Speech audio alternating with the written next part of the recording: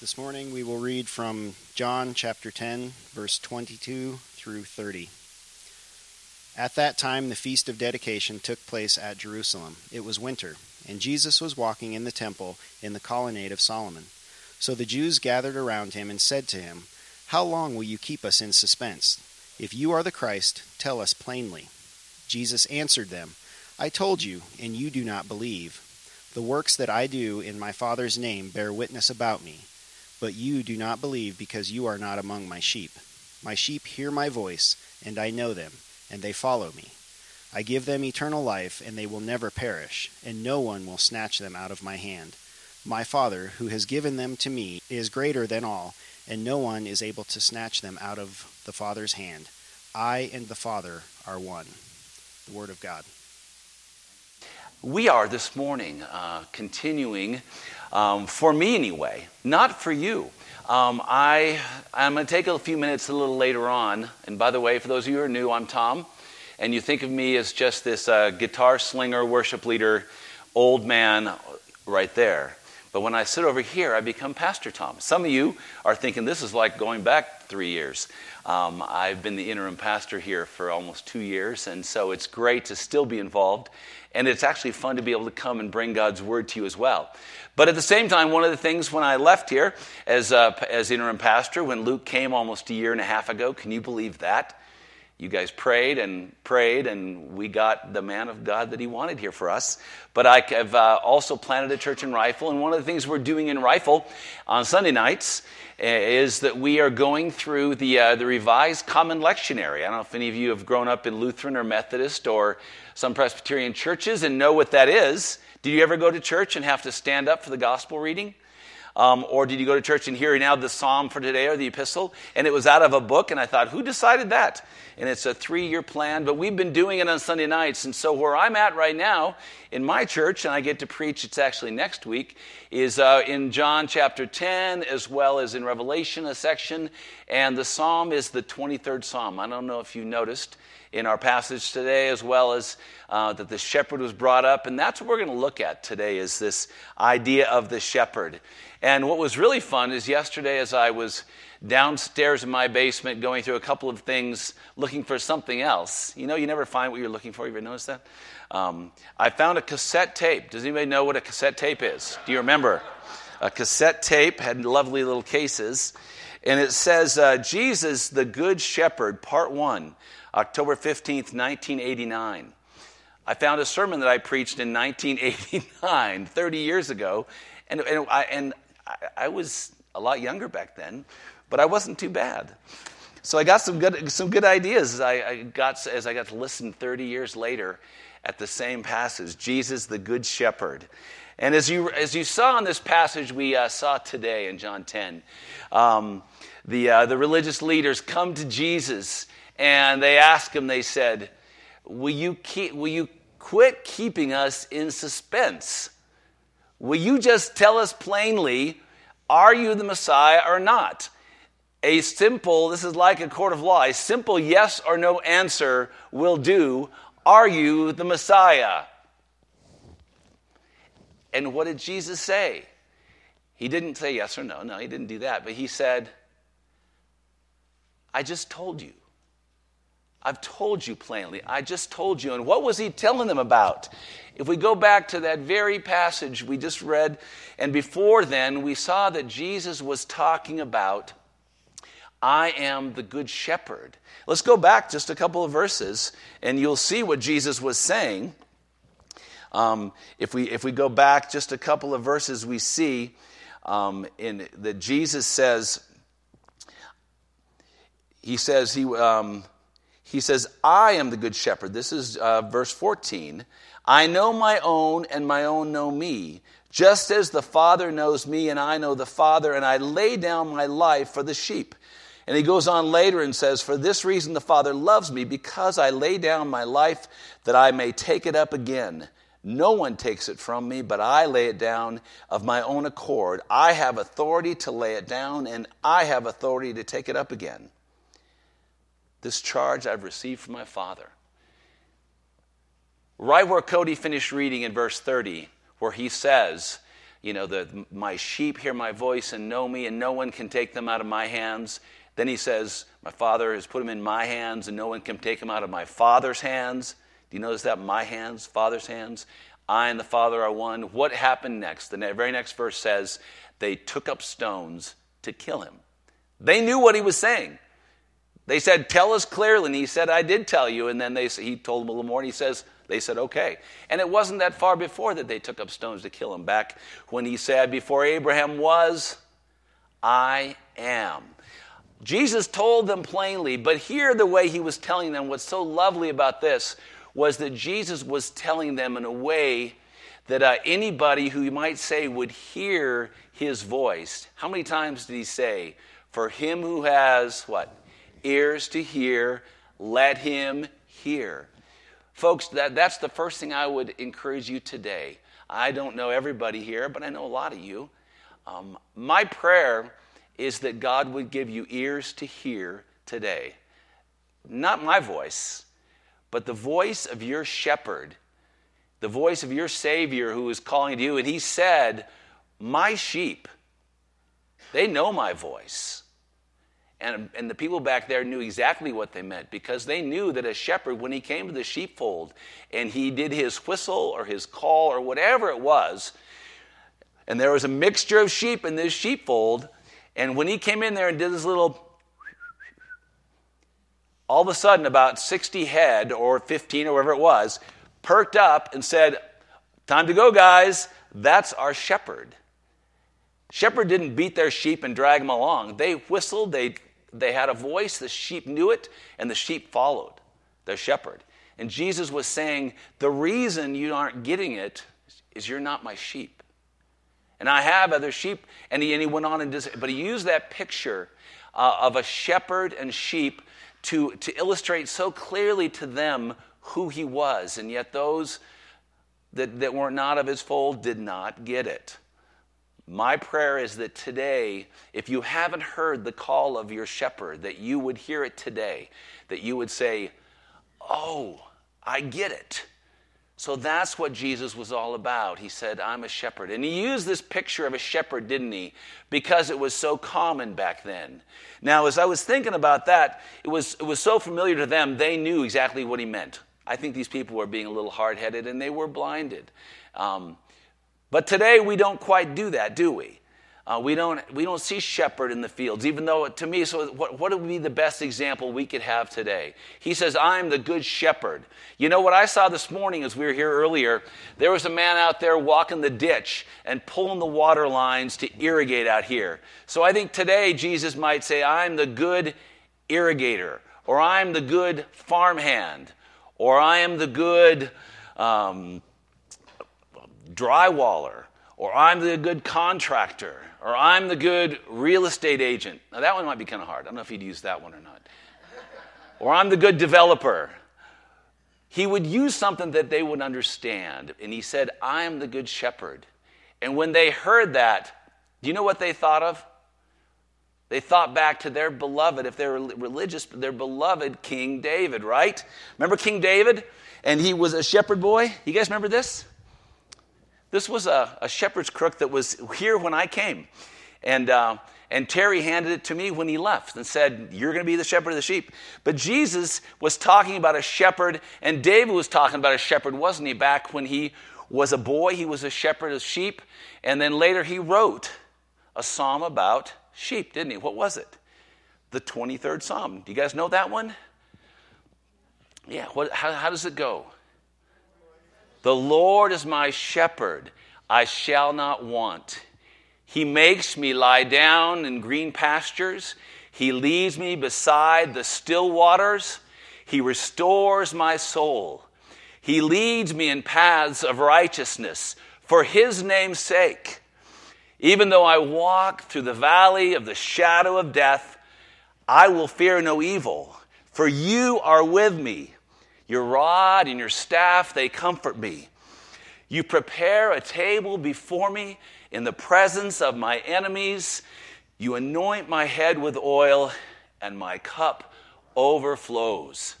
Surely goodness and mercy, say it with me, shall follow me all the days of my life, and I shall dwell in the house of the Lord forever.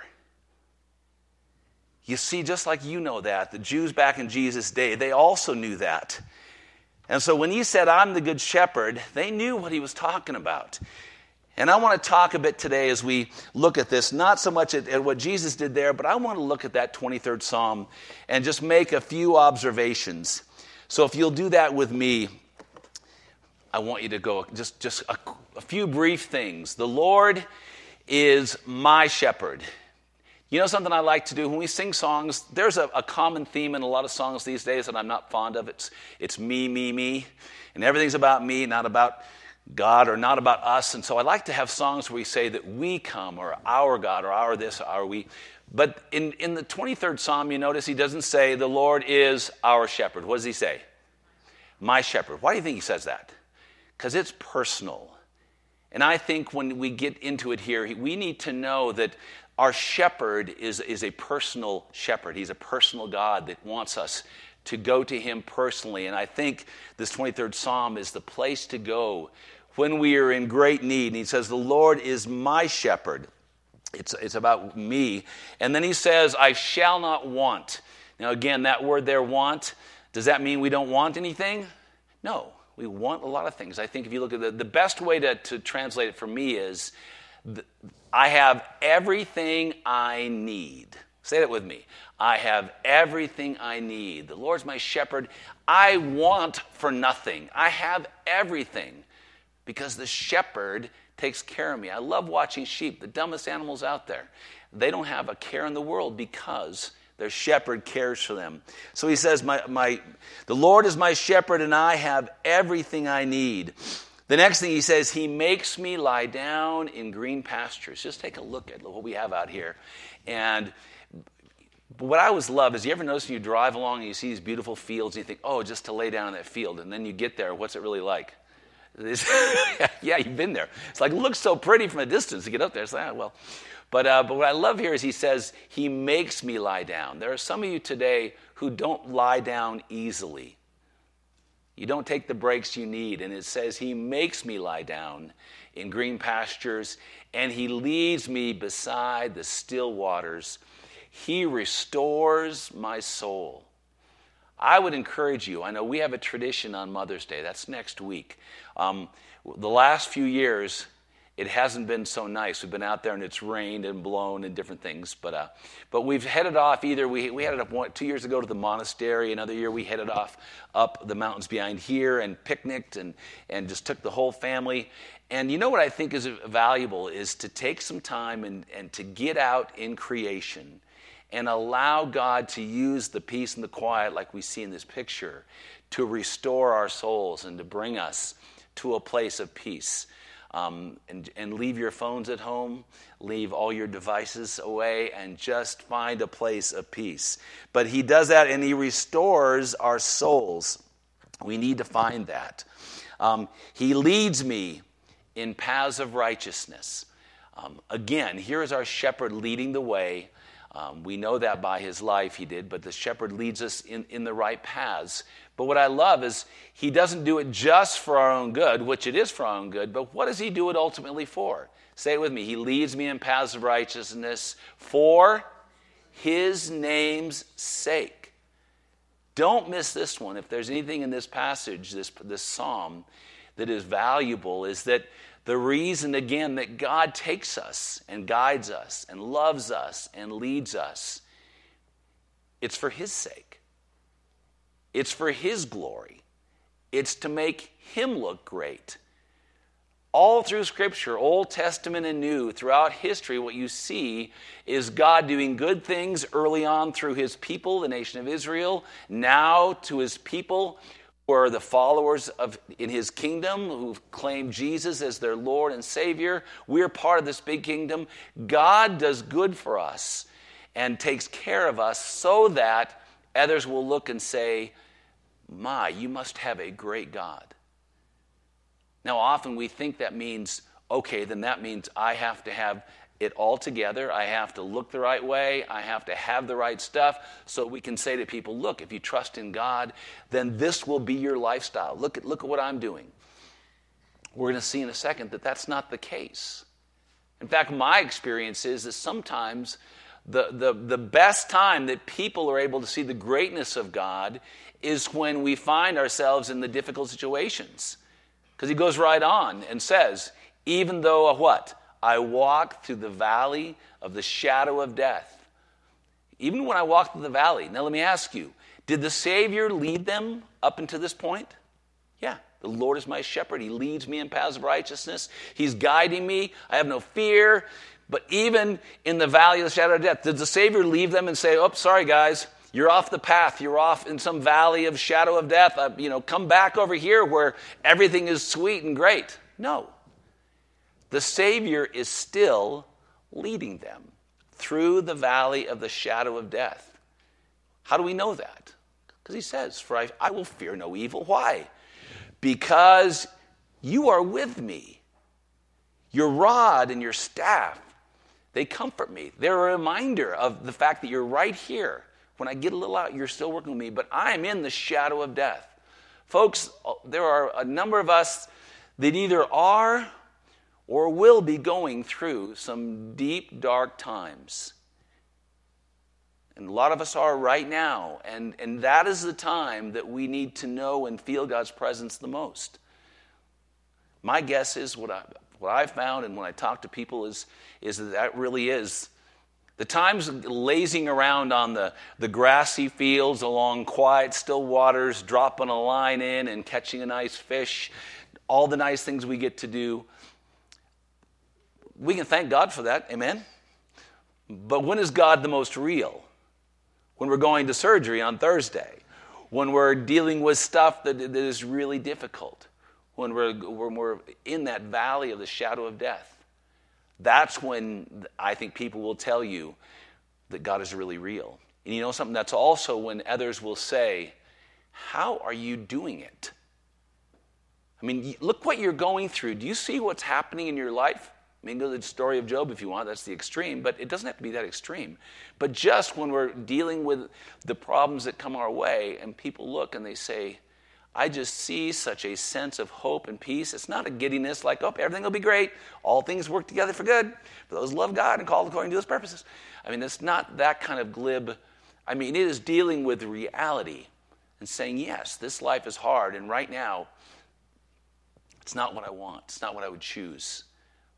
But I've got somebody leading me, and he's there with me through this difficult time. And that's the only reason I can hold on. And that's when others will say, oh, you must have a great God. Because look at how it's going for you. For your name's sake. Even though I go through the valley of the shadow of death, because I'm not alone. The other nice thing there, what's really intriguing, do you ever notice when we said that, the Lord is my shepherd, he leads me, he guides me, he does this, he does that. It's all in the second person for the first 3 verses. You notice when we get to verse 4, even though I walk through the valley of the shadow of death, it doesn't say he is with me, does it? His rod, no, it's, what does it say? You are with me. He changes from second person to first person.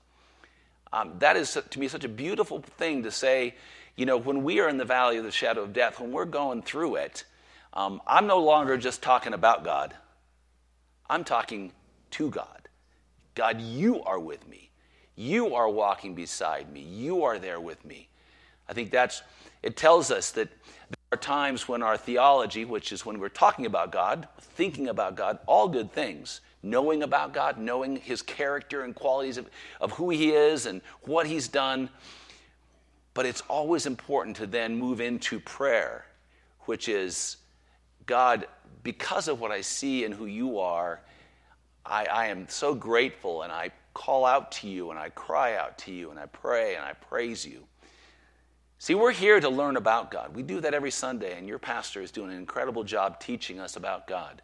But we're here for a lot more than that. Our learning about God should lead us to engaging with this God in whatever way that is for you and me, but really coming to him and saying, God, I'm learning all these things now. I want to tell you how much I love who you are and how thankful I am for what you have done.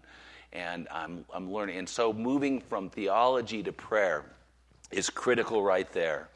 And he says, even though I walk through the valley, you are with me. And that's when the comfort comes. That's when we need to cry out to him and trust that he will comfort us. And that's what I think is important, and I have a few minutes left. So I want to take a few minutes because one of the things I'd like to do today as we finish up is this passage has really become important to me, this Psalm 23, because one of my, when I sat here last, about a year ago, I preached, and I just finished up being your pastor, and we just got Luke. I think we would say jury was still out. No, we knew we looked pretty well already by then. But we have another year now, and we love what he's doing. But I had a chance, and what I was doing at that point was I had become what you might call bivocational. I was doing a couple of things. I was working here as your worship pastor, and I was planting a new church in Rifle. Well, I'm still doing that. Tonight, I'll run down to Rifle, and I'm actually, as I shared before, we're going through using the lectionary, so we have different passages. Tonight, Dave Kosh, some of you know Dave, he's preached here before a couple times. Dave is preaching, and I'm doing music. Next week, I preach. Actually, I'll use this message next week. And Ken, one of our other guys who's been here leading music for us, and I'm sharing the preaching with 3 guys, and we're having a blast. It's not a big church. We'll probably have 20, 30 people on a Sunday. But we're rolling and trying to reach into our community. But since then, I've added 2 more jobs to so I'm now not bivocational, I am quadrivocational. This is the new gig economy they talk about, right? And so what I want to tell you as we close up is what this fits so well with when he says, he set a table before me in the presence of my enemies. And I want to do that as we get ready for the table here. But I have the opportunity to be in process. I'm the executive director of a group called Reach Out Colorado, which is a nonprofit that does a number of things, but I'll keep it short. Primarily, every week we bag up about 200 to 250 bags of non-perishable food, and the school districts there, all the elementary schools and middle school all take bags, and then about 200 and some kids get them every Thursday. They found out that over the weekends, a lot of kids, Rifle, I hear, is about the tops in the state on getting subsidized meals at schools. So kids were getting great meals at schools, and then they come back Monday, and the teacher would say, how was your weekend? Oh, great. What do you eat? And not so good. So we give out food for the weekends, and so we do that every week. That's one thing we do, but the other thing is emergency assistance. And so every month I meet with probably 20 to 30 different people who are in various levels of emergency situations. Our goal, we only help people once a year. We're not a homeless shelter. We do help homeless, but usually it's people who are living month to month. A lot of people down there are living month to month. Up here, a lot of people are living month to month. You'd be amazed at how many people are just that close. And you see people who literally, they come to me and they say, I had this great job and I lost it and gone 2 weeks now and I'm getting foreclosed on, or I can't pay my rent, or I've had single moms with little kids with no electricity in their house in the middle of winter. And so that's kind of the other thing we do is, so that's one of my jobs, is I'm the director of Reach Out Colorado. And then just this last month, I took on another job that fit well with this, that I'm a chaplain for Hospice of the Valley, an organization out of Glenwood that's got about 70 to 80 employees that work in the hospice industry. Shouldn't call it industry, but it is working in the medical field and I've got right now about 6 patients that I'm working with as their chaplain in Parachute and Rifle and Silt. And so I'm kind of being trained as a chaplain for hospice, working with people who are coming to the end of their lives and want to do that at home. And so again, this passage, I used it one more time. I'm probably going to use this a lot. As I sat with a family around a hospital bed with a brother and father and uncle who was couldn't communicate anymore, but he was there and he was with it sharply. And so as I closed our time with them, I said, can I say the 23rd Psalm? Can I read that for you? And we recited it, and a number of them. It's amazing how people get these things in their heads. Can you believe the Word of God in our hearts? I would encourage you. And we read it around the circle, and then we prayed the Lord's Prayer. And it was a very precious time. So as I am up here week in and week out with you doing worship, you can know that I'm doing a lot of other things during the week. And thank you. I do want to thank a bunch of you. A year ago, I asked for some support, and a lot of you supported us, and we could still use that. So if anybody's interested in more of what we're doing, let me know. But we are loving being up here, and I'd like to close by grabbing this staff again one more time. And would you stand with me? And let's say together, let's say the 23rd Psalm together. Second time now, you'll probably even have more of it, right? It's amazing how much of it's there. But let's say it together, and let's ask God's Spirit to work this deep into our hearts. And I would encourage you to take the time and memorize this and be able, because there may be a day. Right now, you may not need it so much, but there may be a day coming. I like to do it by verse, so that's how I remember if you watch my fingers, you'll know what verse we're on, okay? The Lord is my shepherd, I shall not want. He makes me lie down in green pastures. He leads me beside still waters. He restores my soul. He leads me in paths of righteousness for his name's sake. Even though I walk through the valley of the shadow of death, I will fear no evil, for you are with me. Your rod and your staff, they comfort me. You prepare a table before me in the presence of my enemies. You anoint my head with oil, and my cup overflows. Surely goodness and mercy shall follow me all the days of my life, and I shall dwell in the house of the Lord forever. Amen. Let's pray. God, thank you that you are a shepherd, that we can trust in you. God, thank you that, Jesus, just like good shepherds that you saw around, you know each of our needs. And Lord, I know there are those today, God, who are walking in difficult times. So, Lord, we bring our fears before you. We bring our concerns, the things that are keeping us awake at night. Things that are making us angry and frustrated. Lord, whatever they are, God, we bring them to you. And we say, Shepherd, would you meet us at our point of need? Let us know that you're here. And thank you, Jesus, as we gather now at the table.